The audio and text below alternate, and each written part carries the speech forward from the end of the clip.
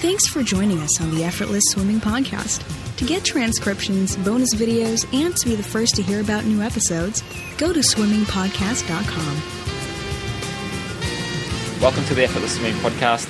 My name's Brenton Ford, and today's guest is Andrew Reid, and he owns Reid Performance Training, pretty close to where I live here in Melbourne, actually, and we got introduced to each other through mutual friends. And the reason I wanted to get Andrew on the podcast today was he knows a lot about strength and conditioning, but it goes a lot deeper than that. He has a background in competitive martial arts. He's also done a couple of triathlons himself, but he works a lot with triathletes in strength and conditioning. And we're going to talk a little bit about that today, how he sees strength and conditioning playing a part of endurance sports.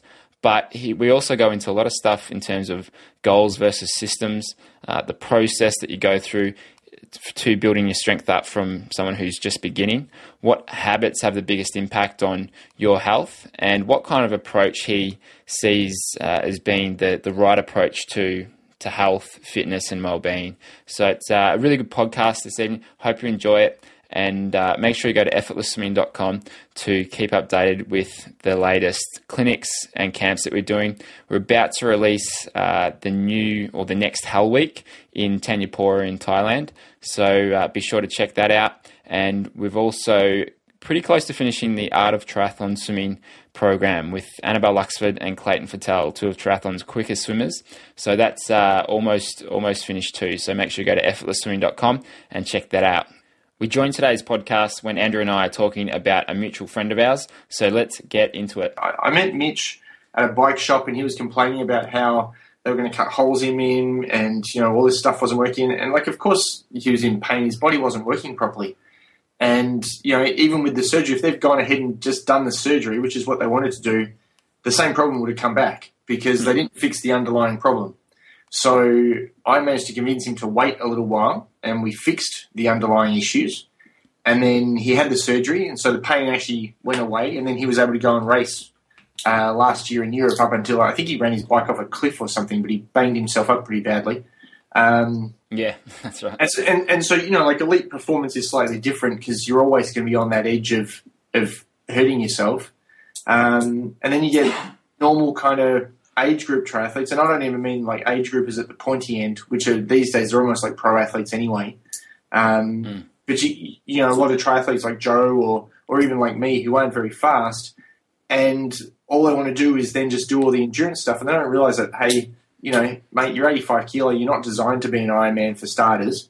You maybe come in with no real athletic background, your general movement quality, like you're not very athletic, so the expectation that you're going to be a great athlete is a little bit wrong.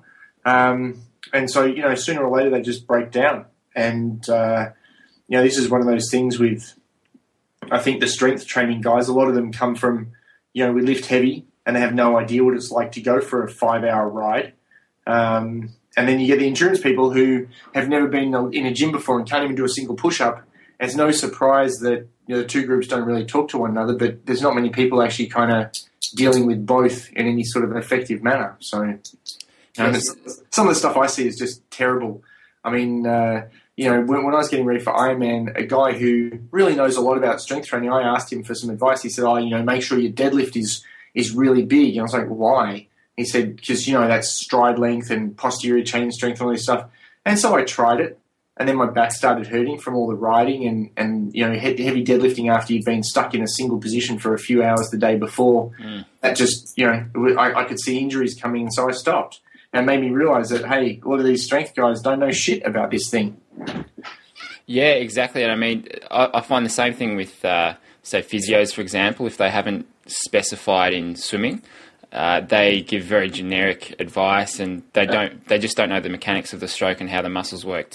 Even so I'm 43. If you go see most physios at 40 years old because you've got a calf or Achilles problem from running, they'll just say, "What do you expect? You're over 40. That's pretty normal." And while there is research to show that, hey, it's more prevalent in older runners, I mean, the problem is that they're not runners. They don't know how to fix it. They don't really have a treatment plan that gets you back to running. I mean, I would actually suggest, so this book I'm writing is about running. I'm probably more up to date on running rehab than most physios are. And it helps I've got a buddy who's head of sports med at Institute of Sport level. So, and he actually is a runner and deals with a lot of AFL kind of guys and hockey players and stuff like that. So I've learned a lot about running rehab from him. But there's a lot of people who come to some of the workshops I run, and I'm always a little bit freaked out by how low their level of education is. Because, like you said, they know nothing. And then they want to tell you how you should be treating it and fixing it and all that kind of stuff. And most of the treatment involves don't do the thing that you love doing. I don't think that's much of a treatment plan. Yeah, and it's the same thing with the physios who don't know swimming. Is they'll say take a couple of weeks out of the water and let it heal. But as a swimmer, you can't spend that long out of the water unless you want to go back 3 months of training. So I find that if you want something that's really going to work for you, you've got to go to someone who's got expertise in that specific area. If they're just generalists, then it's not going to work for you, and you're not going to get the right advice. Like you were saying with the deadlift, for a strength guy giving you that for Ironman training. Yeah, well, but how many shitty coaches are there? And it's shitty just in every field of employment. You can ring up the bank or Optus or whoever and find a horrible person to talk to on the phone. It might take you 3 or 4 goes to actually find someone who actually can help you. How many bad triathlon coaches are there? Bad running coaches? There's just so many of them. There's not many who are actually, legit and know what they're talking about. They just don't have the experience. And how did you get into strength and conditioning? I know you've got a martial arts background. And then sort of how'd that turn into strength and conditioning and then working with triathletes? I was just a skinny kid, and I really wanted to compete in sports, and I could see that, developmentally, and I don't know why I realized this when I was like 13 or something, but I could see at 13 that I was already behind other kids. And I thought that maybe if I lifted weights, that might, I wouldn't be so skinny. So that was just, aesthetics I was worried about, but B, I thought it might help me play some sport better. So I started lifting weights and, sort of went down the bodybuilding path because that was about the only thing that was available back then. But then, got to about, 21, 22 and started finding, and this is all pre-internet, so it's not like it is now. It was very difficult to find books, and the only way you were getting in front of good coaches was to actually be in a high-level sports program yourself.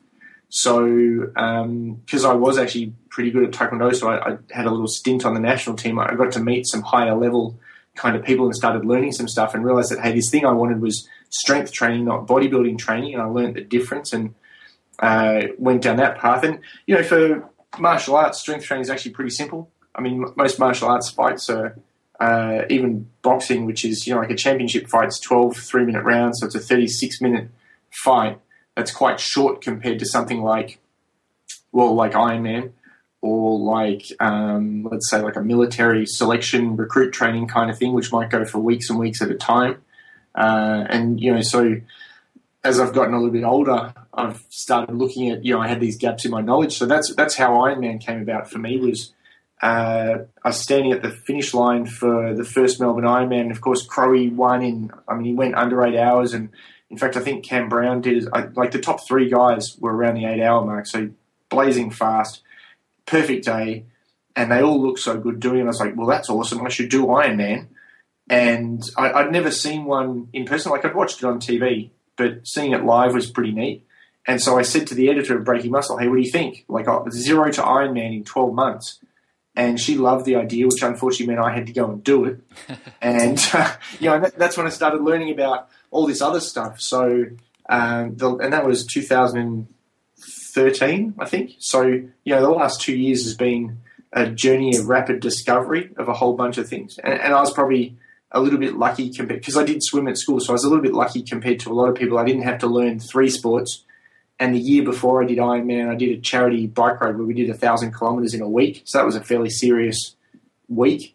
And so, I could swim a bit and I knew the ride wouldn't be so much of a big deal, but I just had to teach myself how to run. So that was actually where the biggest problems were over the time.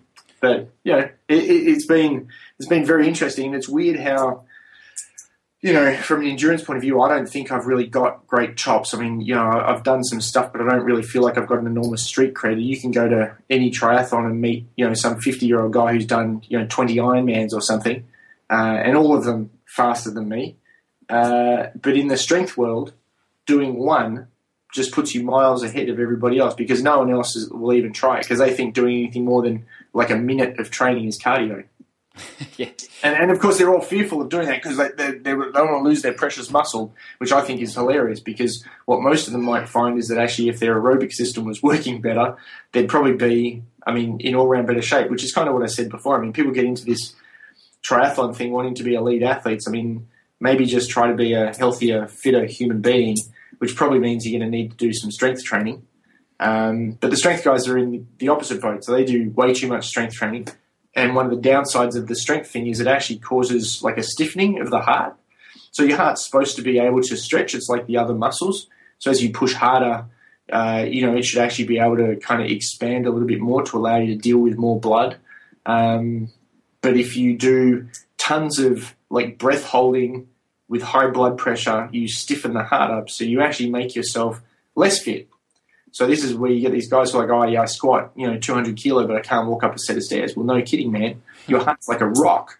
Like it's just not going to help you like that. So, if they would just do a little bit more cardio stuff, maybe they don't lift as heavy, but they're probably going to live a better life. And so, that's become really what we do. And so, Joe is there doing some strength stuff and even the stuff I did with Mitch. When he first came, he was with Darren Smith at the time.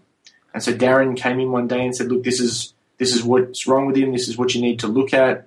Basically turn him into a ninja.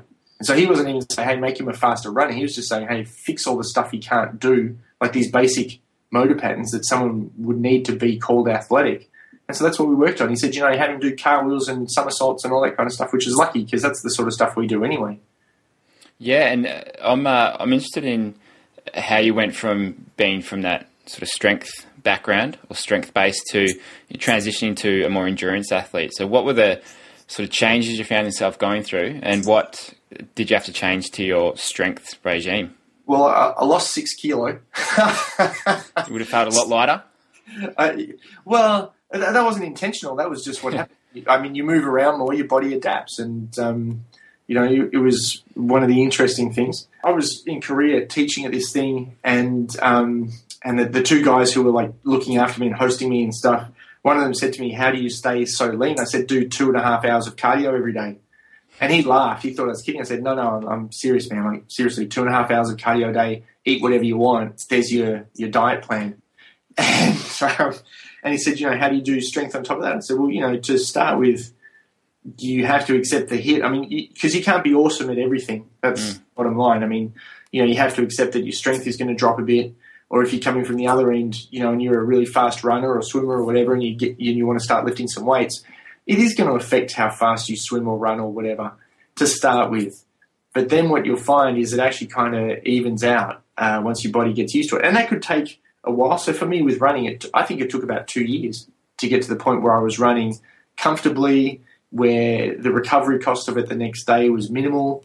And part of that was to begin with, I was just too, and when I say too big, I was just under 90 kilo and I was too heavy to run well. And part of this sort of journey recently, I've even been looking at the physics of it. So there's an excellent book called Faster, written by a guy who was a rocket scientist. So, he's designed satellites for NASA and stuff like that. So, he's a legit rocket scientist who happens to be into triathlon. And in it, he breaks down all the physics of, hey, here's what happens to heat exchange for a big runner. Here's what the forces on the body are. And you look and you go, well, for someone my size, at just over 5-minute kilometers, I'm actually already starting to overheat. So, if you added even another few kilo on top of that, well, maybe you go, well, it's 5.5-minute kilometers. And then, the clock's already ticking as to how much longer you can hold that pace. So, meanwhile, the 65 kilo elite triathlete, he can get down to 4-minute kilometers before he's starting to overheat. So, and then the good thing about that is you can say, well, trying to push for 4-minute kilometers, for instance, in a half Ironman for someone my size just isn't going to happen.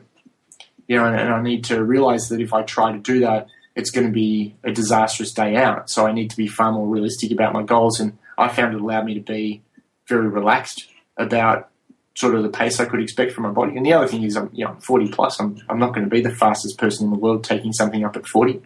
But the journey along, I mean, everyone wants to be awesome at everything. And I think, sport the way I grew up is very different to sport the way it is now. This medal for participation thing where everyone gets a pat on the head and we don't keep score. And that's really different. I mean, back when I was a kid, if you weren't good enough, you didn't make the team, and not everyone got to play on the team.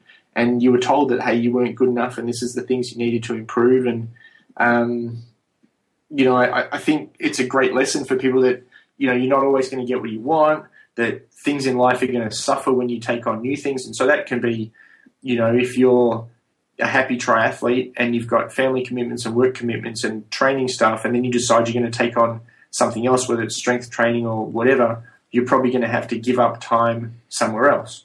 So that could mean maybe you're not going to hang out with your family so much.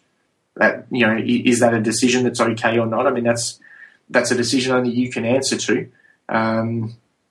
So, the self-correcting nature of it, the idea that it's okay to be moderate at things. I think those are pretty important lessons for a lot of people. So my big thing with people at the moment is that what we do in the gym should be helping us outside the gym. So, if I can get you to be disciplined with yourself when you're working on something that's quite taxing, there's a fair chance that the willpower and the discipline you develop to not quit when things are hard will pay off somewhere else. If I can get you to commit to coming in 4 days a week, even when you want to stay home in bed, again, that willpower is probably going to pay off somewhere else where, you don't want to do that report for the boss, or you don't want to go do something else. And you basically start relying on these ingrained habits to get you through things. So, that's what I think is one of the biggest benefits of sport is the life skills it teaches you in day-to-day life, because and I've spoken about this quite a bit on the podcast, but when I was growing up, my dad was my coach, and he still coaches a squad back where I grew up, and every new swimmer that came through, it was, you've got to say hello, goodbye, thank you, please, just general manners. Teach that to everyone coming through, and some kids it takes them 6 to 12 months to actually learn the basics of having good manners, but they become better people when they stop swimming. When they go to work, they get along with people, they better socially, and just those sorts of things come through. And then I coach a masters group, and 95% of the people will say hello, goodbye, but you still get a couple who haven't sort of gone through that as a kid, and they don't say hello on the way in. So it's about, if you can teach people as kids, or whether you've got to teach them as adults if they haven't been taught when they were younger, it makes such a difference. And I think people are more receptive to learning doing sport. You get 2 workouts at my place before I ask you what other people's names are, or I ask the existing customers what the new person's name is. And if you're late, there's a punishment as well. So, because I think punctuality is this weird thing these days where people think it's okay to kind of turn up around a certain time. I mean, and with an editorial perspective, I mean, hey, if the article needs to be in by 9 o'clock on Monday morning, it means I need it at 9 o'clock Monday morning, because maybe we need to put it up in 24 hours time, and there's a lot of work that needs to go into it before it goes up. So, it's punctuality, I think, is something that's really gone. But I totally agree with you. So if people come in and they don't know each other, and they don't want to talk to one another and just do their own thing, we actually ask them to leave after a little while. So I'm not interested in people just kind of coming in and doing their own thing. That's okay, but if you want to train on your own, then you need to go and train on your own. Don't come to a group and bring your solo mindset with you. You've got to be part of the community, because I think a lot of these endurance sports, if you look at the history of evolution. So have you read Born to Run by any chance? I've listened to the audio book. That was one of the best books. It was just so interesting. I couldn't stop listening. If you look at some of the stuff, so there's a section where he talks about persistence hunting. And persistence hunting is this thing that we had to have done at some point, because we didn't even have basic tools for the first couple of 100,000 years we were around as a homo. So, we had like Homo habilis and Homo erectus and then into Homo sapiens. And so in the early shapes, we didn't even have, and they have these things called hand axes. And you think, well, a hand axe, that's pretty cool. That's like an axe handle with a stone bit on the end. A hand axe is a sharp rock. So that's a pretty basic tool. So that's the very start of tool making. And so you're not going to kill many animals with one of them. I mean, you've got to, like, the animal has to be maimed or fallen over or something before you can even get to it with your sharp rock to kill it. But we were still eating meat at that point. And how we were doing it was actually by chasing stuff until it fell over because, animals can't sweat like we can. So we can run long term. So there's this great aerobic thing. And so this has been, again, for me, like I've learned all this stuff. And as I've learned it, I've gone, well, actually, we're supposed to be moving for periods of time. So, I mean, we were designed to do this. And sitting in a gym, sitting in a chair, not moving is actually sort of denying our humanity. But so we had this persistence hunting thing. The average length of a persistence hunt was 3 hours. So in the early days of marathon running, do you know what the average marathon time was? No idea. 3:15 in the 70s. So as a Boston qualifier in the 70s was the average marathon finishing time. People were really serious runners. These days it's 4.5 hours. But because it's a bucket list thing, right? It's not for this. It's not necessarily for serious athletes anymore. But what you have a big group of people all coming together, all doing this thing we were put on the planet to do, which is basically run, because that's a primary evolutionary adaptation, and we've got whole things within us, like some of our muscles, some of the way we do things, the way our bones are formed, are basically only for walking and for running. So if we don't do it, we're denying this aspect of our humanity. But if you get a group of people together and you make them go for a run, that's just like being on a hunt. And, so when we come together to exercise, we're actually kind of like revitalizing that part that is really hidden deep within us. I mean, people talk about lizard brains and sort of modern man brain. I mean, this is lizard brain stuff. This is gut instinct stuff. This is stuff you never can like put a word to it, but it's a gut feeling.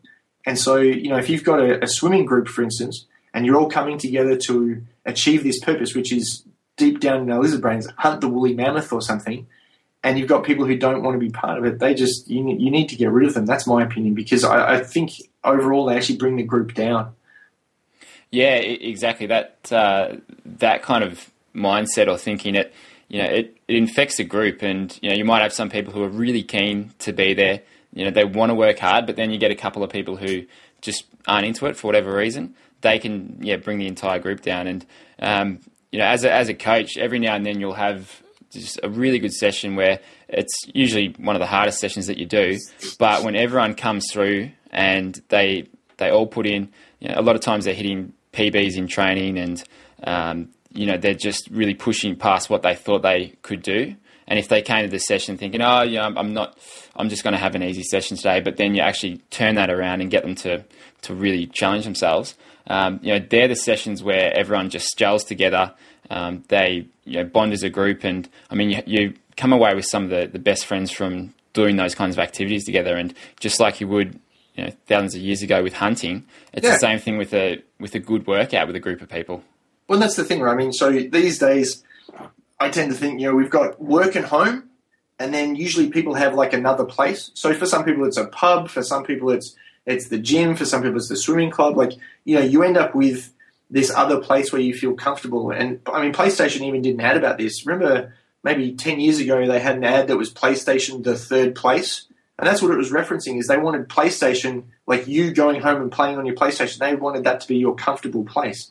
But that kind of security and confidence you get from having a familiar place and environment to go and train, it can't be spoken about too highly. I mean, this is where a lot of gyms fall down, particularly, back again, maybe 10 years ago when the kind of the boot camp craze was going on, a lot of shouting, a lot of, almost humiliation and stuff with the way people train people. And just like, that's not how you build that. People don't really respond to that. I mean, some people will respond to that, but the majority of people aren't going to respond to being yelled at and belittled and things like that. And, again, if you get people who are there for the right reasons and then you get one or two who aren't, I mean, it really throws the whole thing out. Particularly, how many in a swim squad at a time? I mean, you probably run like 4 or 5 lanes at once and have, like up to 10 people per lane or something. So, if you have 3 or 4 bad ones, I mean, that's one bad person per lane pretty much.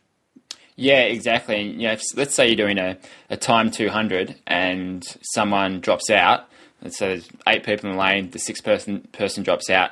Then the whole group can see that as they're swimming past, and it just spoils the whole thing for everyone. So and it screws the 7th and 8th person because they're not getting the draft anymore. Exactly. Yeah, that's it. So I was in Thailand at Tanyapura last year, and the girl leading my lane. So it was meant to be 50s on a 5-second break from when the last swimmer came in.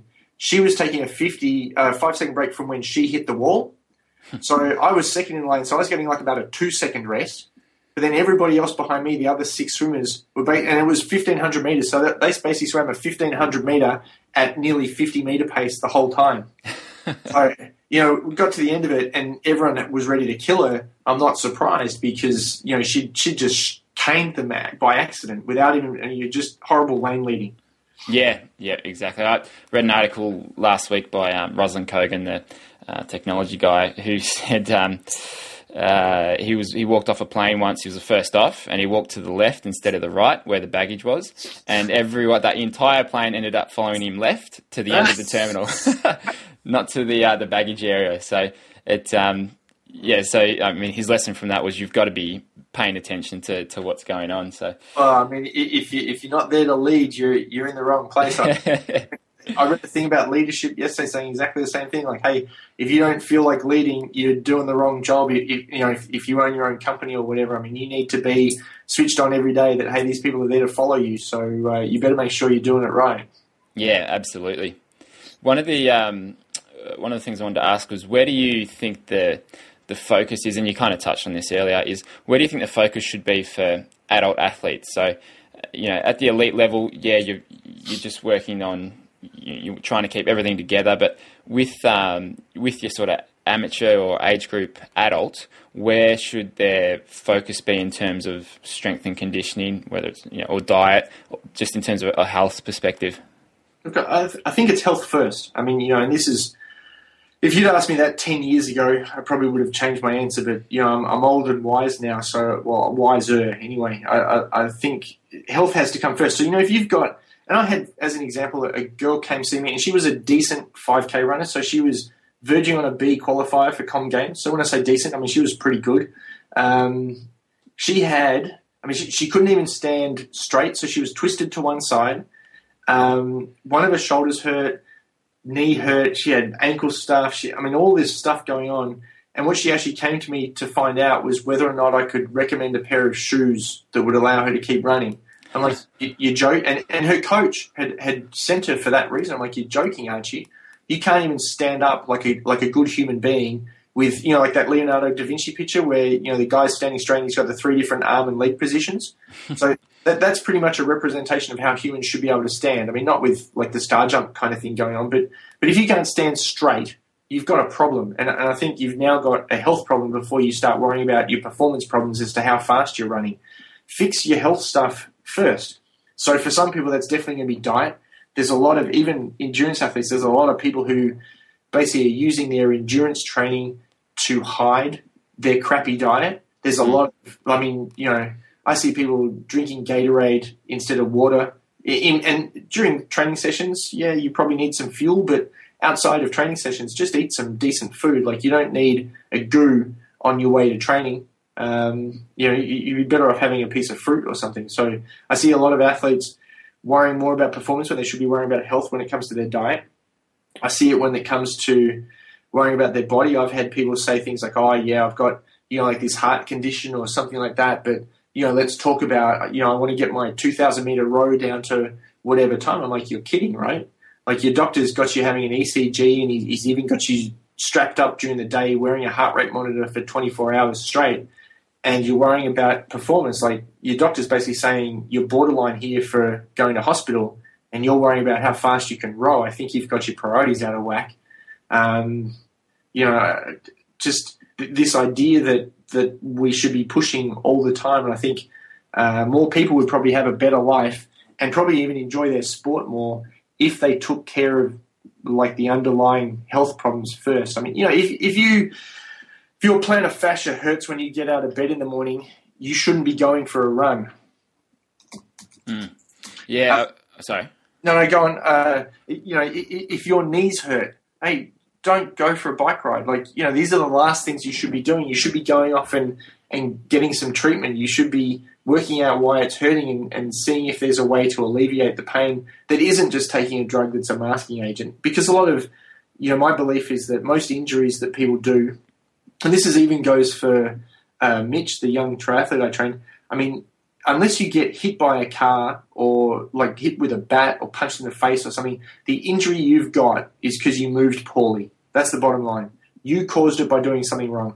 So if you don't fix that underlying problem, it's just going to come back or it's going to go somewhere else. And so, next thing you know, your hamstring problem is now a lower back problem, then it's a neck problem, and, they might just keep putting Band-Aids on the problem and giving you some anti-inflammatories. But until you fix the reason that thing keeps cropping up, you're never actually going to be able to enjoy what you're doing anyway. So fix the health problems before you worry about the performance stuff. And for most people, that may mean that, you don't get to do performance stuff. There's a surprising number of people who can't touch their toes, can't squat, struggle to get up and down from the ground. And these are just basic human movements. So then they want to wonder about how fast they can ride or how much weight they can lift. And I think you've got that back to front. We should be worried about getting the basic stuff nailed down before we worry about the performance stuff. And so, it probably means the performance stuff needs to go for most people. Yeah, absolutely. And I think a good way of looking at it too is, I mean, if you sort of look at that perspective, that's the long term, the sort of harder approach, I guess, is because you've got to think long term with it. But if you don't take that approach, you'll get to a certain limit or a certain place where you can't break through your best time or whatever it is. You can't break through it because you're limited by these underlying issues. Whereas if you take the long term approach, fix your body, fix how you move, fix your diet, then it might take you longer to get where you want to go, but then you can really push past that limit. Swimming is a great example. You can get people who, they'll come and swim nearly every day and they'll flog themselves when they're there, but they're still slow as a wet week. The reason is because their technique is horrid. Now they need to go away and they need to break that down and they need to spend some time fixing it. And, that might take 6 months or a year or whatever. And then they come back and all of a sudden they're going much faster for less effort. But, like you said, if you don't take that long-term approach, okay, you can feel like you've flogged yourself, and if that makes you happy, that's fine. But if you actually want to enjoy it more, it probably means you need to pay attention to this underlying stuff. And I think, for most people, and I'm not saying don't compete in triathlons or fun runs or whatever, but, if people would stop worrying about how fast they could go, maybe worry instead about how much they could enjoy it or how pain-free they could make it, it'd be a different experience for them. Like, did you go to Challenge Melbourne a month ago? No, I was away that weekend. But, the weather was horrid. Yeah. And there were, my girlfriend's doing Ironman Melbourne, and I hope she doesn't mind me saying this publicly, but we got down to the start, and she's an okay swimmer, but she's not a super strong swimmer, and that was definitely the worst conditions she'd ever been faced with. And she was freaking out. Like, she was nearly in tears standing on the beach, and it was raining sideways. And I just said to her, hey, we're supposed to be here because you enjoy this. If you're not going to enjoy it, don't do it. And I wasn't racing anyway, so, I was fine either way. But, I think she felt like she was forced to go and do this thing. But if it's freaking you out so much you're nearly in tears, it's the wrong thing today. Let's go do something else today because this isn't the thing for you. If you're not going to enjoy it, and that could mean because you're in so much pain because your body doesn't work properly, and the idea of going out and smashing yourself to pieces for 3 or 4 or 5 hours or whatever is a little bit hard to bear. Don't do it. Because for most of us, we're never going to get paid for this thing. So if you don't find great enjoyment from it, and if the long-term cost or even the short-term cost into the next week of how badly hobbled you're going to be because you forced yourself to run a half marathon or whatever when you weren't really ready, just don't do it. It's it's not the end of the world. And there's not going to be tabloid headlines about it, and kids will still love you, and you won't lose your job. People put so much pressure on themselves, but the reality is the pressure is completely unfounded because the only person putting that pressure on them is themselves. And longer term, I guarantee you won't lie on your deathbed and say, "I really wish I did that Gatorade on whatever day it was." I mean, instead you say, I wish I spent more time with my kids, or I wish I hadn't hurt myself so badly back in 2015 that I needed a total knee replacement in 2016. I mean, those are the things you'll regret. You won't regret missing a race because the conditions were bad or, your body was hurting. Oh, exactly. And I think there's something like 200 people who chose not to race that day just because the conditions were so bad. And I was waiting for you to say 200 people they pulled out of the water.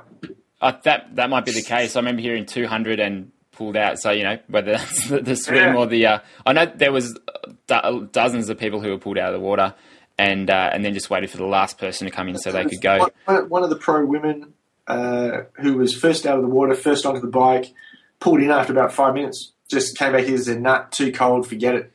It's not even worth it. Yeah, and it was one of those days where there's not much fun about racing in those conditions. It was wet, it was windy, it was cold. And, as you said, if you're not going to enjoy it and, no one's sort of counting on you to do it, it might be sort of good training. But, if you're in that kind of mindset, then sort of what's the point? It's you're better off saving your energy and... having a rest day or going to a training session. Talking about the cost, so everyone I know who did that race has been sick since.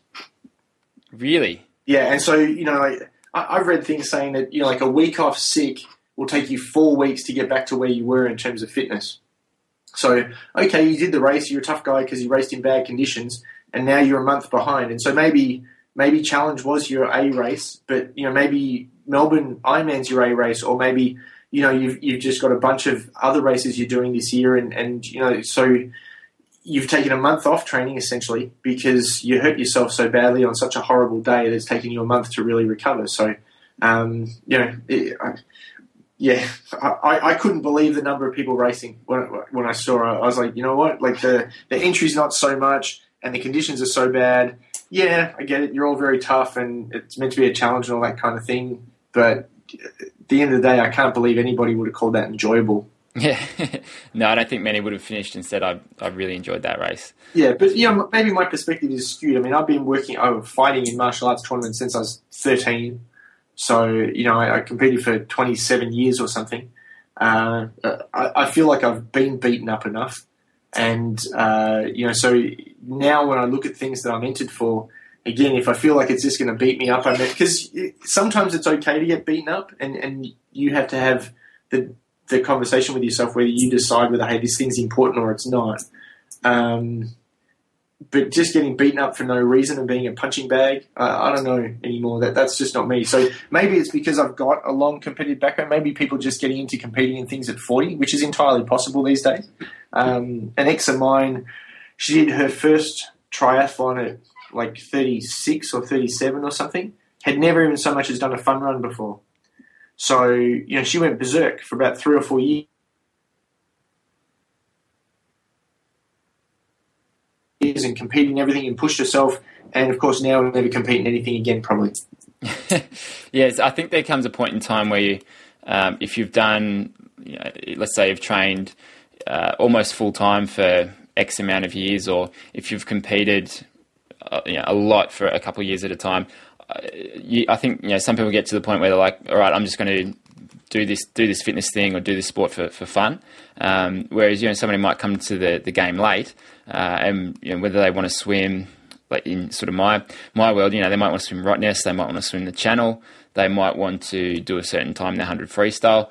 They they've got a point to prove, and to prove it to themselves, maybe to themselves or maybe to other people. But it all just depends what you've done in the past, I think, and where your mind is. Marathon, too small. Everyone does Ironman now. That's what the old guys are into now. And then you can climb Everest. That's probably like if you're. And, not picking on a certain group of people, but, if you're a rich guy and all you and your mates drive the same BMWs and you all belong to the same golf club and you all earn about the same amount of money, then you all went and bought expensive Pinarellos and Bianchis to one-up each other. And so then you decide you're going to try to outman each other by doing tougher and tougher events. I just saw yesterday or the day before, some guy's going to swim the Pacific Ocean. So he's going to swim from Tokyo to Europe. From Japan to Europe, and I was like, well, there you go. That how long is it before someone else attempts to do that? So yeah, That's and crazy. channels. I mean, it's not a single channel anymore. You got to do double channels. We all know that. Like single channels for weaklings. And one Ironman, that's not enough. You can do an Ultraman. Where's it going to stop? Well, exactly, because these days we just want bigger and bigger and better. And from a gym setting point of view, that's a dangerous mindset to get into. I mean, there's for me, most of my clients are like 35 plus. That's the normal sort of personal training client. And I don't want to say there's a limit, because that's not the right word in terms of how much strength they can develop, but there certainly is a limit in terms of when you push beyond a certain point. For most people, you're probably going to hurt, or something is going to get hurt, if that makes sense. So, like if you look around, or if you come to our place, you'll see most guys using the deadlift as an example, training around 120 to 140 kilo. That's what most of the guys are lifting. You won't find many guys in many gyms anywhere in the world training with more than about 140 kilo, because things start to go pop when that happens. Or you start to do a lot of specialist training, which means that deadlifting is your thing. There's certainly, that bigger is better thing. I find most of my job is actually holding people back. Do you find the same thing in swimming? So you're saying before, I mean, people can come in and unwittingly kind of smash PRs and stuff like that in training. When you see that, do you hold them back, or do you encourage them to go to the next step?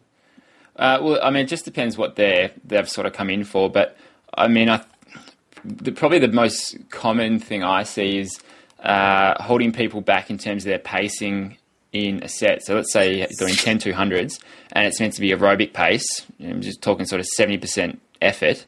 A lot of times people can't stop themselves from going 80, 90%, trying to get faster each one and build up, and then try and, get close to their quickest time on the last one. So that's what I have the sort of biggest challenge with. And it's, people get competitive, and then they want to try and get more out of the set than what it's actually designed for, or something different out of the set than what it's actually designed for, I should say. Win training, right? I mean, no one cares if you win training. They don't hand out gold medals for training. They hold out gold medals because you won the race. Exactly, and it's but it's I find that one of the hardest things to have people do, and I find it usually takes someone 2 or 3 years of training with me to actually, got to drill it into them that you should be going at this effort for this set because of this reason. So it's and it's all good and well to explain that to them and the benefits of it, but unless they take it on board as truth for themselves, and they're not going to do it unless they see the bigger goal rather than just trying to do a good job at that set. Yeah, I think it takes a while for people. I mean, this kind of beginner thing. I mean, I like to think of people sort of as perpetual beginners. Like, there's always something we can help them learn, but at the same time, like the absolute basics that someone needs to learn is probably going to take about 2 years, I think. And that, it was the case for me with running. Certainly with most of my clients, it's not until they've actually been with us for about 2 years that they start to, like you said, they start to understand that, hey, you don't need to come in here and try to kill it every single time you train, and you're actually better off holding back a little bit, because particularly these 40-year-old guys, if you go all out today, you're not going all out tomorrow. In fact, we might not be able to see you for another 2 or 3 days because you're so stiff and sore that you just can't face the idea of another workout. And certainly for, the strength stuff we do for, let's just call them other sport people, whether it's rugby or triathlon or whatever, we've got to really be smart about it, because if you make someone so stiff that they can't run the next day, you don't just mess up one training session. I mean, you're potentially messing up 2 or 3. So way better to get them to hold back. But that takes a long time for people to learn, because, again, they've got this bigger, better, faster, harder kind of mentality. And social media is not a help, because everyone's posting on social media about, look at my Garmin and, look how far I rode and all this kind of stuff. And, what people sometimes forget is, you're looking at a friend who's about to do Ironman, for instance. So my girlfriend, she rode 7 hours last week. So I guarantee some of her friends who aren't doing Ironman are looking at her going, oh my God, like, she's so amazing. She's riding 7 hours every Sunday. Well, no. She's doing it a couple of specific weekends before Ironman just because, I mean, you have to. And after that, she'll just go back to like a more normal kind of length of ride on a weekend. And but you won't see anyone posting about their normal stuff like, oh, yeah, I went out and did a 70% max heart rate run. I mean, because that's not good for social media, right? Like, I need to show you that I'm better than you. But, I mean, social media, you're only going to see people's PRs, their records, the flashy stuff. You're not going to see I spent 10 minutes on a foam roller and then I did yoga for 20 minutes and then I went for a 30-minute very easy run on grass, which is really, that's actually the stuff that's actually supporting them and allowing them to get the great stuff. But you're not going to see the unsexy stuff. That's not what social media is about. Yeah, and that's, I mean, I'm guilty of that too. Last week I ran my first marathon and... 3:10. Congratulations, by the way. That is slick. Yeah, thank you. I was, to be honest, it was up until the last 7K. It was really fun, and I think I enjoyed the training for it. I really enjoyed that aspect of it because just getting out there, getting some run fitness and strength, and building up into it. It's just such a sort of peaceful thing to do if you're just out there to run for a certain amount of time or certain distance, and you're not trying to go too fast in the runs. I really enjoyed that side of it, but I mean, I was using Strava just to record my training for a couple of weeks leading up to it, and a couple of my friends are training for Melbourne Ironman, and I see they'd go out for a 37K run on a Saturday, and I'd go running the Sunday, and for example, one of the days I was just going to do 5K because I was pretty fatigued, but I thought, well, stuff that, they've gone 37K, all right, I'll just go for 12, I'll go a little bit extra than what I'd planned. But I mean, in that case, it was good because I should have been going for a 12K run, but I wasn't in the mood for it. But it's so easy to look at what others are doing and look at those big sessions and think, okay, well, if that's normal, if that's what everyone's doing, then I've got to up my game. So do you think the pro guys are doing it? Like, do you think, like Rini gets on Strava or whatever and goes, oh, what's Caroline Steffen doing this weekend? Or do you think they're actually on there checking each other out, going, oh my God, look how much they're training? And I mean, for a while, Lance Armstrong was on Strava, and this was when he was making his triathlon return, and he was actually putting deliberately wrong rides on there. And that's the thing. I don't think 90% of the pros or the elite guys at the very top of the field are probably sharing what they're doing. They might share it among their small group and stuff, but a lot of them aren't going to be giving away everything they're doing because they want to have that edge leading into race day. Do you think there's anyone out there doing secrets? I mean, I don't think there's any secrets out there. I think everyone's just doing the work, and particularly at pro level, what you're seeing is I mean, with every sport, every individual sport anyway, what you really see is individual genetic talent rise to the top, and that's a couple of it's a combination of hard work and discipline and actual who their parents were. And that's right. You've got to look at the reality of your build and your age and all that stuff. You've got to be realistic about what your goals are and where you're starting from. And that's not to say don't dream big and don't try and aim really high, but take a step back and look at what the actual situation is, and then kind of work from there. Because for me, for example, I'm 81 kilos. I know I'm not going to be running 2:30 at marathons, just because obviously weight's one issue, and I'm just too heavy for that kind of thing. So you've got to take a step back sometimes. Yeah, I mean that's when you start looking at the math in running. I mean, and because swimming you can kind of hide it, right? I mean, swimming it seems like you don't necessarily get penalised for being big. Although, I mean, obviously streamlining counts for a lot. So sort of being narrow-shouldered might help because that you could pierce through the water a little bit better, so you're not such a broad object going through the water.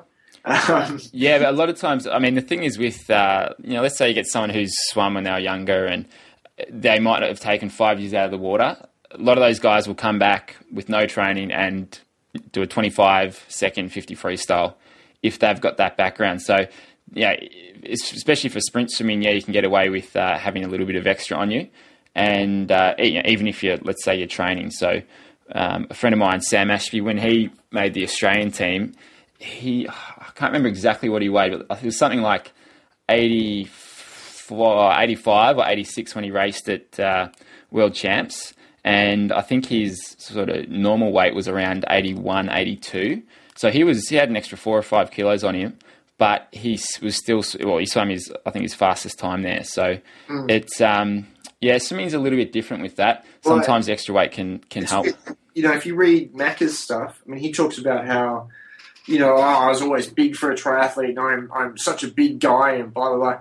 And he's like 80 kilo, and I'm like, well, I'm like 84, 85. So, I mean, there's not too much size difference between us. And got to meet him in Tanyapura. His arms are pretty skinny. His legs are quite thick, so he carries all his weight in his legs. But he's just not a big guy, and so, it always kind of cracks me up when you hear from these triathletes about how big they are and how hard things are for them. I'm like, are you kidding me? Compare it to the average weight of someone their age. They're probably 10 kilos less than the average, that's for sure. Yeah, I mean, I think I've read studies showing that elite runners are 20% lighter for their height than most, like the average person in the population. And that's not even, that's an average BMI person, because let's face it, the average person in the population now is probably overweight. So, what's supposed to be the midline for weight at whatever height is in elite runners, it's 20% less. So, that's how you get these, like, Lisa Martin was in the mid-40s, I think, when she was running successfully. And Rob De Castella, who I actually know a little bit, I mean, he ran at 70 and he weighs 90 now. And he's not out of shape. He's just, he's actually quite a big guy naturally. But pretty much starved himself to be at 70 kilo. You read about these Tour de France guys who, Bradley Wiggins lost 7 kilo the year he won the Tour de France. That's a lot of weight. I mean, and the pursuit cyclists are not the big guys. They're not like the Hoys and the Perkins and those guys. I mean, the pursuit guys are already skinny for a track cyclist. So losing 7 kilo that's a lot of weight. Oh, that is, and that's, that takes a lot of commitment to lose that kind of weight. And I think it's a little bit like, for example, training for an Ironman or Ultraman. Like there's this point where you're training for health and fitness, and then I think it gets to the point where if you go too far one way, it almost becomes unhealthy in a way. If you're going for huge runs, huge rides, huge swims every day. Brett Sutton wrote about this like 2 days ago. So everyone thinks being lighter is better, and certainly for running, it will help a little bit. But maybe that means you get pushed around on the bike a little bit more, or you lose some power on the bike because you're just not big enough and strong enough to push a good gear. If the water's rough, it means you get knocked around a little bit more. So I know, like, I'm 20-ish kilo heavier than my girlfriend. If we swim in the same conditions, I can probably just kind of plow through the water, and she's getting knocked around all over the place. So being lighter, again, for an age grouper, you start thinking about, okay, so what's healthy and performance-based, and maybe they're two different things. A lot of people who are panicked about what they weigh, well, I think for girls particularly, you get to the point where you lose your period because you're training so hard and you've lost so much weight. You're definitely into the unhealthy side of things. For guys, I mean, osteoporosis it's predominantly a female-based things, but you see huge rates of it in endurance athletes, and that's men as well. So they're basically giving themselves a problem that, is largely a female problem because of the weight loss. It's got nothing to do with the training. It's the weight loss. And I think you've got to be aware of it, and you've got to kind of, and it's that's not to say don't go and do everything you sort of can to try and hit this goal. But if you're doing that for your lifetime, if you're doing that for 40 years, then you're going to wake up one day and going to see the end result, which isn't going to be what you're hoping for. So, look, eating disorders. I mean, on the weight subject, eating disorders in endurance athletes are at a really high percentage compared to general population, and that's, again, it's men and women. And eating disorders, again, linked to osteoporosis and amenorrhea and all this kind of stuff that are not positive changes to your body. And I think it largely stems from this idea that light is right when it comes to endurance racing, that the lighter you get, the better off you are.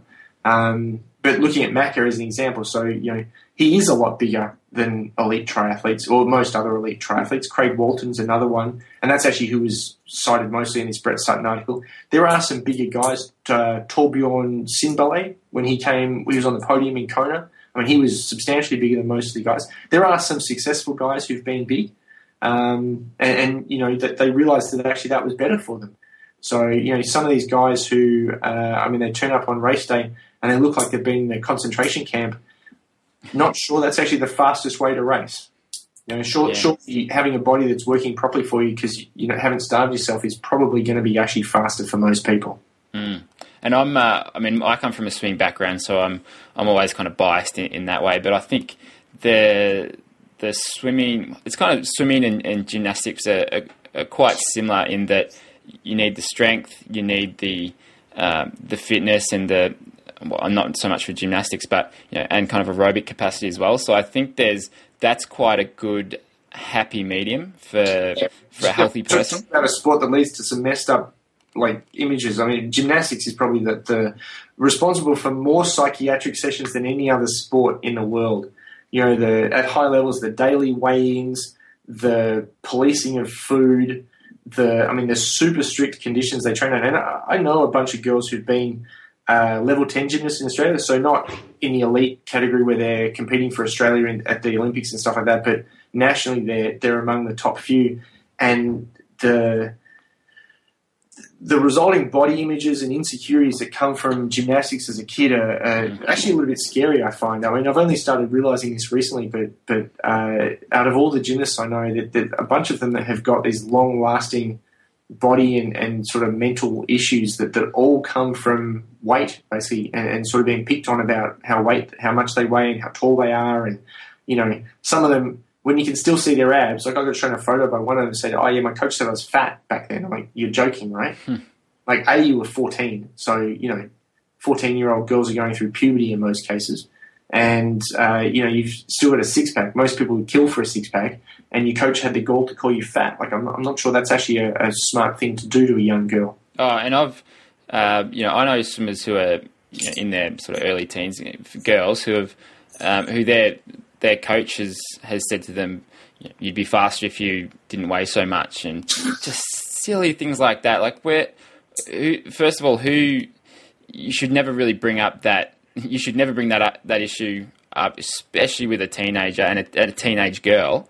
Yeah. Because it can just screw them up mentally and lead to eating disorders and things like that. But it's just, they want to do well in the sport, but they're not, she may not be there to be Olympic champion or anything like that. And, all of a sudden you've turned this thing that she loves to do is still pretty good at, but now all she's worried about is her weight. And, the sport's almost in the background of that. So kids' sport's tricky though. I mean, if you deal with kids and things, I mean, look, let's be honest, how many kids who play AFL will actually end up in the AFL, or how many kids who play tennis will actually end up on the tour? I mean, the percentage is very low. Even in something like CrossFit now, I've got a girl who's riding for Breaking Muscle who's actually Masters World Champion 2 years in a row. So, I mean, she knows the sport pretty well. And she said that less than 1% of the people that compete in CrossFit will actually go on to even be at the games, let alone, place highly at the games. So, and CrossFit it's still a very young sport. It's still quite niche. It's not even close to tennis or swimming or something like that. I mean, the pushing kids, my belief is pushing kids for high performance in most cases is wrong anyway, because the kids don't have the raw talent to actually ever make it anyway. Oh, that's right. It's about being help them love the sport, help them enjoy their time when they're training, and if they so and learn to be active. Yeah, exactly. And if that leads to them becoming elite down the track at 17, 18, 19 plus, and especially, I mean, for swimming, it's sort of early to mid late 20s, depending on the type of swimmer they are. But it's you're better off keeping them in the sport for as long as possible, because then they've got the best chance at becoming elite in that sport. So it's the harder you push them early on, it's not necessarily going to translate into them becoming elite in the sport. So especially if you're a parent or a coach who can be too hard on them, just ease up and just enjoy it, and teach them the life lessons and teach them to be active and how to move, and that's what it's really all about. It's not about just being single-minded with these young kids and just wanting them to make the Olympics, whatever it might be. I mean, this is actually one of the things that Leighton Hewitt's been going on about at Tennis Australia for quite a few years now, saying that the process is flawed. We've had a large number of junior Open champions, like junior Wimbledon champions, junior US Open champions, And when you look at their transition into senior ranks, it really hasn't followed on. I mean, basically what we've been doing is burning kids out early on. And so, if you go back to like the start of sports science, which is sort of Russia and East Germany back in the 60s and 70s, they had no concern about creating junior world champions because in most cases, if you create a junior world champion as a senior, they do nothing. They're done. You're far better off not even specializing them for as long as possible, get them to that point where they're at 16 or 17. You can see whether they've got the passion. You can see whether they've got the talent. They're old enough to understand the sacrifices they need to make. Then let's start talking about specialization. And all of a sudden, you've got an athlete who basically has been athletic for probably the last 10 or 15 years, has really kind of got a big pyramid of movement and strength and flexibility that they can use for just about any sport they take on. And that's how you create actual senior champions. So this idea that we need to push the kids anyway, like there are soccer schools in Australia where the kids are playing year round, and then they're wondering why the kids are breaking down at 14 and 15. Well, because kids aren't designed to do that. I was speaking to a woman a couple of weeks ago whose daughter is not a bad runner, so she's 14, going to nationals for hurdles. So nationals is in now like 2 or 3 weeks, and she's got stress fractures in her shins. And she said it's actually the second time it's happened. I was like, well, what do you mean it's the second time it's happened? Oh, well, she was going to nationals like 2 years ago and this happened, and so we had to stop. And last year she actually ran better than she's ever run before, and we barely did any running. I'm like, what's that tell you about how much volume you're doing? Like it's clearly way too much. Oh, but she's not doing much. You're talking from an adult's perspective. She's a 14-year-old girl. Mm. Her needs and her recovery are very different. I mean, and we even talked about sleep, and she said, oh, no, she gets 8 hours. I said, well, I don't know if you know this, but AIS has just brought out new guidelines for junior athletes in sleep, and it actually indicates for a 14-year-old that 10 hours for an athlete is optimal. And is that right? Yeah, so your kid's actually down 20% on sleep every night. So is it any wonder she's not recovering the way you think she should be? So, I mean, even just as something as simple as that, but they're determined to push ahead with this 14-year-old girl. I guarantee you won't see her running at 16 and 17. She'll be done in 2 years and never be able to run again because they'll just break her. Mm. Yeah, right. That's interesting. And I mean, sleep. That's you get that, and I'm sort of guilty of it too. But you get teenagers or school kids who are just want to sort of sleep in and sleep until 8 o'clock or 8:30, and then just kind of drag their feet into school. But it's sleep is the body talking. It's the body needing that needing to rejuvenate and get that rest. So it's your primary means of rebooting the system. So sleep and food, and when you don't have those two going for you. So like if you're short on sleep, what happens is you want to eat crap food because that's the cycle. You basically produce more cortisol. Cortisol tells you to eat sugar, so you go and you eat some bad food. But when you are low on sleep, you actually need to eat even better quality food than normal because you've got to make up for the bad sleep you had. So that's tough because your brain and body are going to tell you to do one thing and you have to override it. And this is one of those things where, if you instill willpower and discipline in the gym and create habits, then they'll revert to those habits even when things are stressful. But yeah, the sleep is, I mean, it's one thing for junior athletes, but if you've got a 40-year-old who's trying to be good at something and they're only going to sleep 4 or 5 hours at a time so they can squeeze their training in, that's not going to last long. Like, you might be able to push it for a few weeks like that, and in the short term performance will improve, and the next thing you know, you're sick or you're injured and you've got a month off training because, and that'll be the cycle is people push harder, injured or sick, and then they go light, harder, sick, light, and you just see this cycle going on year after year after year, and you're like, maybe if you just backed off a little bit, because if you've got less recovery, you have to actually have less work because they need to be balanced, right? If I have less recovery, I don't get to do more work. I actually have to do less work. Maybe now's not the time to do all the high intensity stuff. Maybe now's the time to do just some base stuff if you're going to be under a lot of stress and not sleeping much. But no one wants to seem to back off because we're all so tough and super, and all my friends on social media saying that they're riding more than me, and next thing you know, you're injured. You see it before when elite swimmers tend to taper a week or 2 weeks out from a big comp. A lot of times they'll get sick because their body's redlining for such a long time, and then they finally get that rest in their body, kind of whatever happens, it tends to shut down and just say, okay, now we can relax. But that change people tend to get the flu or the cold, and that takes them a week to get better from that, and then they kind of lose that a little bit of strength and a little bit of fitness from it. So it's I think just being able to rest and recover throughout your normal training cycle makes a huge difference. And swimmers who are training full time, a lot of times if they're within a proper squad, they'll get to start at 7 a.m. or 8 a.m. instead of the 5 a.m. starts, and that extra sleep just allows them to push so much harder in training. Yeah.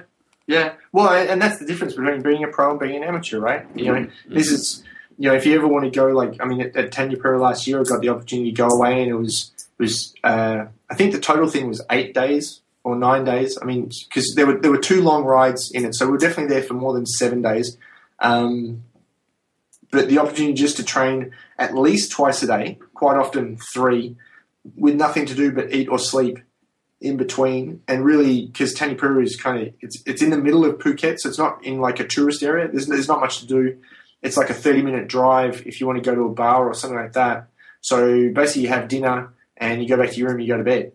And, in 2 weeks you can cram in an enormous amount of training in a training camp situation even as like an old 40-year-old guy like me. But you can't sustain that back at home with work and, kids and all that kind of, it's just impossible. Yeah, well, I was there last year in November. I ran a Hell Week camp for... I remember seeing that, and I was like, holy cow, like the volume you guys did was enormous. We basically swam twice a day, every day, except for, I think, maybe one of the days there. So, and most people were doing 3 sessions, maybe 4 sessions a week. But the reason they were able to do that for 8 days was because they would get to sleep in, they'd get to train, go and have breakfast. It was all prepared. They didn't have to worry about anything. Then they can go back and maybe have a nap or do some stretching with the group. Then you've got lunch. They might go and do a strength workout, and then they can hang by the pool, read a book, and then we'll train again in the afternoon, and then go and eat dinner, and it's all prepared for them, and they go back to their room and they're completely wiped, but they've got that recovery time and they don't have the stresses of work, of kids or anything like that. And, you get people who are in their 40s, in their 50s, who are able to do all of these sessions and perform really well at them, and they had never done anything like that in their life in terms of a swimming, week like that. That's more than what a lot of elite swimmers are doing in terms of the number of sessions. So just with that, no distractions, it makes a huge difference. It does. I mean, it's for that kind of training. I mean, God, the setup there is fantastic, as you say. I mean, the rooms are great. The pools are fantastic. I mean, because there's no chlorine in them, so you get out and you feel fantastic. The food's good. The running track is great. Even the roads are fantastic. And tyres are, for people who are a little bit scared to ride on the road here, the tyres are so accommodating to cyclists. My girlfriend was telling me on one of the rides she went on, they ended up going the wrong way down one road because there was no other way to cross over. So they're basically doing like a kilometre on the wrong side of the road. And imagine if you did that here, the reaction you'd get.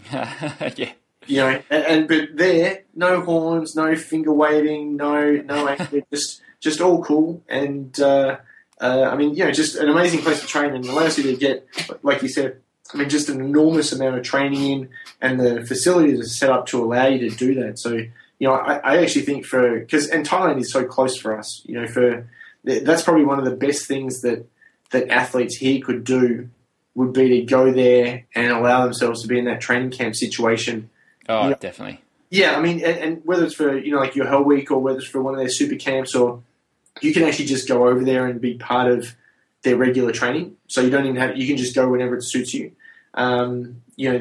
It would be a great experience for a lot of, because, the people who are keen on their sport, who find time or find it difficult to find the time here to get everything done, I think it's just a great way to get in a whole bunch of training, and certainly makes you feel like a superstar while you're there as well. Yeah, if you've never trained full time without any distractions, you'll go there and you'll come away from the week and just think that was absolutely awesome. It's so hard to beat it. You come away from a holiday feeling fit. You've met new people. You've had a good time. It's the best kind of holiday you can get, I recken. I mean, yeah, I mean, and that's what my girlfriend and I said. So we both went last year. I actually wrote an article about it for a Try magazine, and it was fantastic. I mean, normally we go on holiday and I'm bored after about 2 days because I can't handle sitting on a beach for more than about that length of time. And there's only so many temples and churches and whatever you can go and look at. And that was perfect for me. I mean, got to go away and train a lot. We saw a couple of temples and then we came home.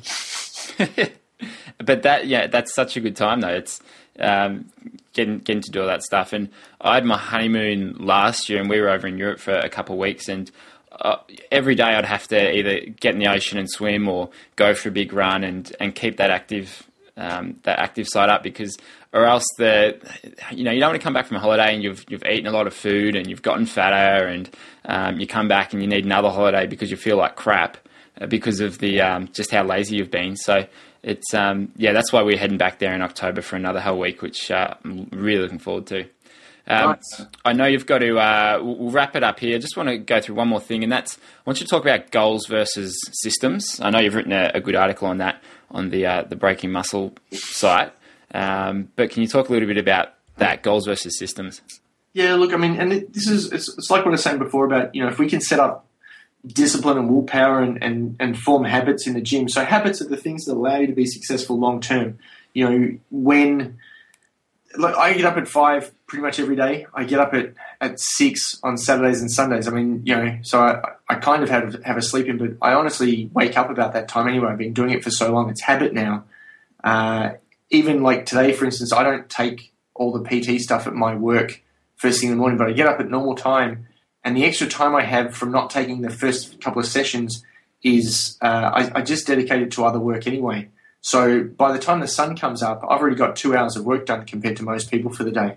So, this having a system, and my system here is I go to bed at a certain time, I wake up at a certain time, even down to breakfast. My breakfast never changes because, frankly, I'm not thinking too sharply at 5 o'clock in the morning.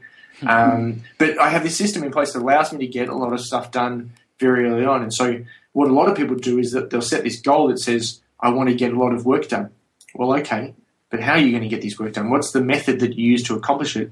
And so the goal is the output, it's the end result, but the system is what you put in place that allows you to get that end result. So, most people want to focus on, I want to weigh this, I want to run this, they have this end result in mind, but they don't really have any idea how to get there.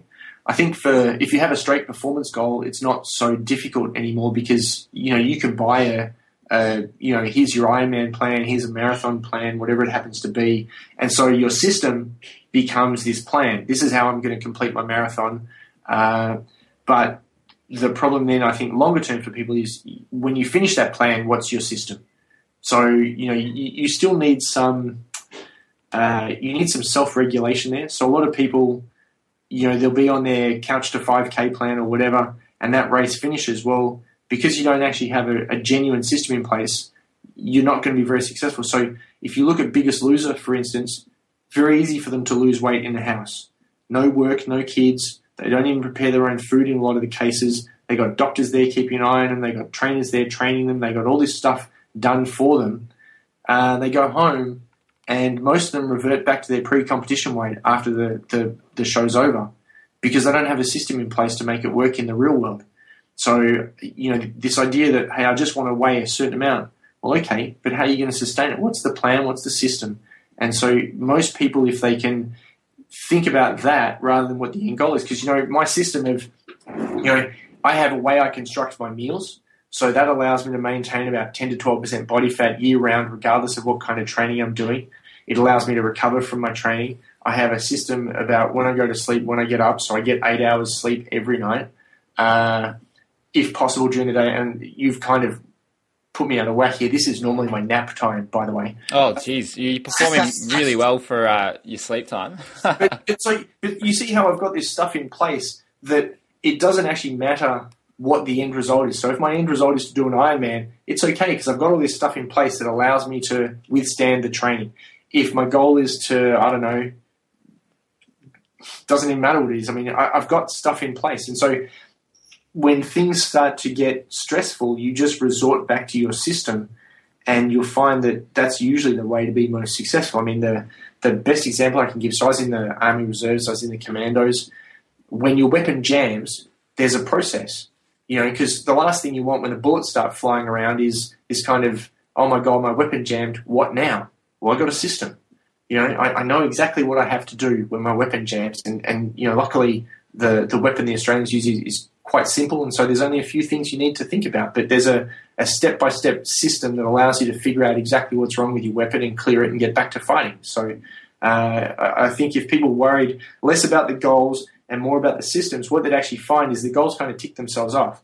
Because, when you're just in generally good shape, a half Ironman's no big deal. You can go, I did a 5.5-hour Ironman on 2 weeks of training last year. And while that's not super quick, but that just shows you what, general good training system, diet, sleep, how it all adds up. Yeah. And that's right. And I've got a very similar sort of system. I break it down to a couple of areas, but I mean, number one, a simple one is clothing. I mean, I buy a couple of the same shorts, the same shirts. You're on the Jobs Albert Einstein plan. I'm basically the next Steve Jobs, I think it is. So it's, that way I don't need to worry about what I'm wearing each day. I can just pretty much wear the same thing or in a different combination, because I don't want to have to dedicate extra brain power or another couple minutes of thinking each day to that, because that's not really important to me. And sure. And if you're going to squad, when's your first squad? Is it 5 a.m. or 6 a.m.? Yeah, 6 a.m. Yeah, I mean, the last thing you want to be is rooting around for clothes in the dark at 5 o'clock in the morning, wondering what you're going to wear. I mean, so I'm like you. I wear the same thing to work every day pretty much. I actually lay it out the night before so I can just get up, and it's all out in the living room. So I get up, go to the living room. I don't even disturb my girlfriend looking for my clothes in the morning. I just, it's all out there waiting for me. That's exactly right. So there's clothing, there's food. I buy food on a Sunday, and so I know what I'm going to have for breakfast, lunch, dinner, pretty much every night. I might change it up once or twice, but keep it simple that way. And then got your workout plan for the week, what sessions you're going to, or what sessions you're going to do, or at least what times you're going to train. And then the same thing with work is you've got these dedicated work hours to get things done, and 80% of the way there, if you've got those things mapped out and systemized, then everything's going to fall into place, whether or not you've got something on during your nap time like now, or whether you get thrown out of whack because everything else has been lined up prior to that, and you've done it. Yeah, and this is I think why a lot of people are unsuccessful with things, like, because you can exert some willpower and some self-discipline in the short term, but you've only got a finite amount of willpower to use up for things. So, until it's habitual, until it's systemized, when life throws a stress at you, let's say, for instance, Feb fast. So people give up drinking for February. Short term, anyone can give up drinking for 4 weeks, but what most people should be realizing at the end of February is actually they don't need alcohol at all. But they get to the end of February and they're like, oh, great, I'm going to celebrate the end of it by having a few beers. Like, but you just went 4 weeks without drinking. You proved you don't need it at all. But they've only done it because it's a short-term thing. If you said to someone, I want you to give up alcohol for good, well, that's a very different kind of conversation to have with someone. But if they had a system in place, they'd find it easier. Maybe alcohol's a difficult thing to think about, but if you think about quitting cigarettes, it's not usually very successful the first time because the goal is quitting cigarettes. But when it comes down to it, they don't have a system like, hey, when I'm in a social occasion and other people around me are smoking, or someone offers me a cigarette, or I'm stressed at work, or the kids are bugging me, what's my system to deal with this and not have a cigarette? All of a sudden we start having a successful plan in place. I'm just going to give up smoking. Not much of a plan. Yeah, it's a really good point. You need that system, that kind of checklist of things to do in case of X. So what are you going to replace it with? Or because life doesn't run to your I'm going to do an Ironman plan. I mean, life is going to go, hey, you've got Christmas parties to attend, you've got kids this, you've got spousal problems with this, you've got stress at work, you've got all these things. It's only when you can actually revert to your system and go, actually, I'm supposed to eat now, and this is what I'm supposed to eat. Or, even though I'm running my own business, like, you'll know this, there's never a point where everything's done. There's always more work to do, and I mean, I could stay up all night, every night, addressing different work issues, but the system says I have to go to sleep at a certain time. And actually the system has another step in it. It says I have to turn my computer off at a certain time well before I go to bed. So actually my mind is quiet when I go to bed. So, until you've got all these things in place, the stress of life is going to keep messing you around. And that applies to training, what you weigh, what you want to compete in. You've got to have the system in place. I can guarantee if you go and you get all the top performers in any field, whether we're talking business or sport or arts, they've all got a system. I mean, even Hemingway, if you read some of his comments about writing, he says, write drunk but edit sober. Now, he's clearly kidding, but that's a system, man. Like, it's a joke, but that's a system. Yeah, exactly right.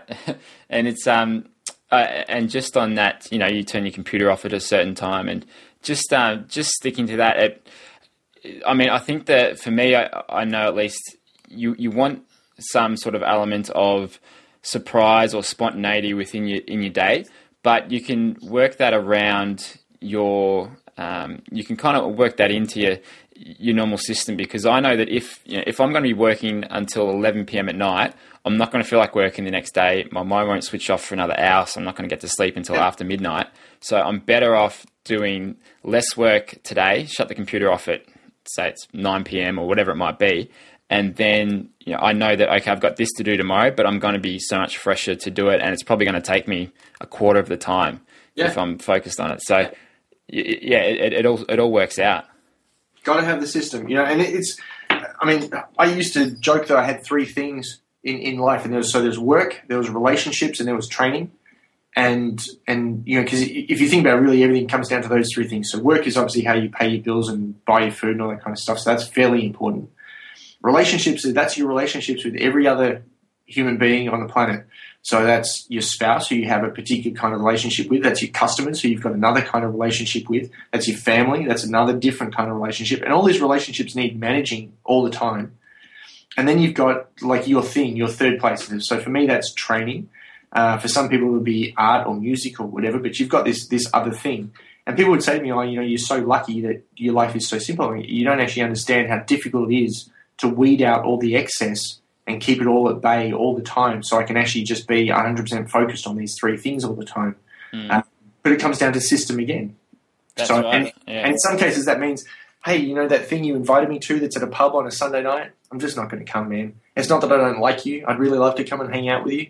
But, I get up at 5 o'clock on a Monday morning, and work is part of this really important thing. And my relationship with you, which I obviously need to address, I can hang out with you a different way than maybe at 10 o'clock on a Sunday night. Yeah, and no is probably one of the hardest things to say, but if you get into the habit of your default response is no. What's that? It gets easier. I mean, we were talking before about how, you teach the kids who come along to say please, thank you, and hello and goodbye and all that kind of stuff. And I mean, in some cases, we're really quite simple creatures. We're not far off monkeys, really.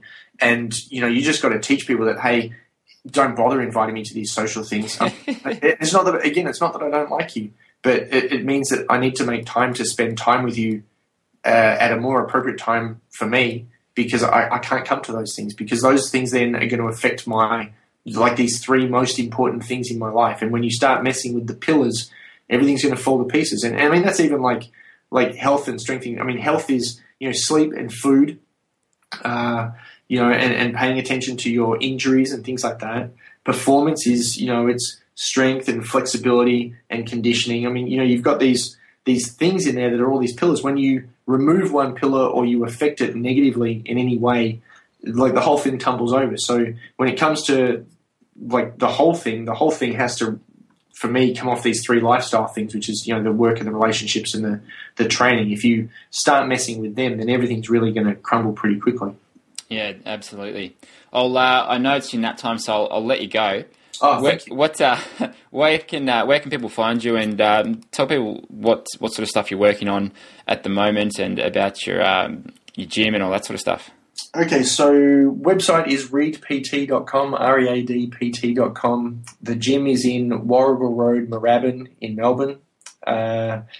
Things I'm currently working on. So mostly at the moment I'm focused on helping my girlfriend get through Ironman. I think Ironman is a fantastic achievement for people. I think it's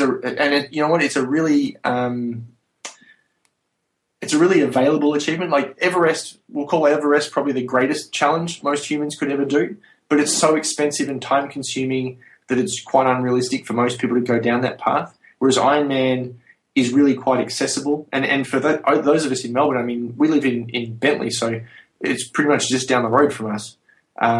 You can't find a more available, great fitness test than that. For my customers, I just hope they live good, healthy lives. So that, and everyone has a different need for that. So we are trying to make that happen for a whole bunch of people at once, which is quite difficult. My personal training, I'm just trying not to suck as a human being. And that means I need to move. I need to lift some heavy things. I need to make sure to retain as much flexibility as possible, because as we get older, all these things go out the window. I mean, fitness decreases and strength decreases and flexibility decreases, and all of that stuff they're signs of aging. So I'm just trying to stay, as good as I was yesterday. And so my long-term goal is actually that when I'm 50 or 60, I'm as good as I am now. And I think that's not a bad goal. Definitely, that's that lifelong approach, that long-term approach to feeling good is what it's all about. Because if you haven't got your health, then you've got nothing else. That's once that goes, everything else goes. Exactly. I mean, there's a saying, and I can't remember who said it. I've seen it attributed to a lot of different people. That man spends the first half of his life trying to acquire wealth, and then the second half of his life spending that wealth to try to reacquire the health that he lost in the first half of his life. So yeah. I'm not very rich, so I hope I don't have to spend too much. But thanks for joining the podcast. Like you should have your own podcast. I think you'd be great hosting your own one. Breaking Muscle has a podcast, and I'll actually be helping to host that from sort of mid-year onwards. So now we're launching this. Oh, that's right. Everyone needs to, for just all-round general health and fitness advice, Breaking Muscle Australia launches March 2. It's a localized version of Breaking Muscle. So Breaking Muscle is probably it's one of the best fitness websites online. It's got CrossFit, it's got endurance stuff, it's got strength training, it's got kettlebells and yoga. It really is very far-reaching, so it's not niche targeted like most websites are. The Australian version will have stuff about AFL and rugby and triathlon and all that kind of stuff. So if people are looking for good health and fitness information online, definitely come and check out Breaking Muscle Australia. But we'll have podcasts on there. It'll be interesting talking to, because some people from America really struggle to understand me. I've had a few comments about my accent with my American audience, but I think once people kind of dial into your accent, I think you speak normally, of course, but I think once people dial into it, they can understand it. It just takes them half an hour of listening. I reckon that's it's not too bad. But I think you'd be a great host on a podcast. So thanks for joining the Effortless Swimming podcast, and those listening, go and check out readpt.com. Is .com, not .au? Yes, no, just .com. We're global. We're not just Australian. Awesome. And thanks again for joining me. It's been great having you on the podcast. No problem. Thank you, Brendan. Thanks for joining us on the Effortless Swimming podcast. To get transcriptions, bonus videos, and to be the first to hear about new episodes, go to swimmingpodcast.com.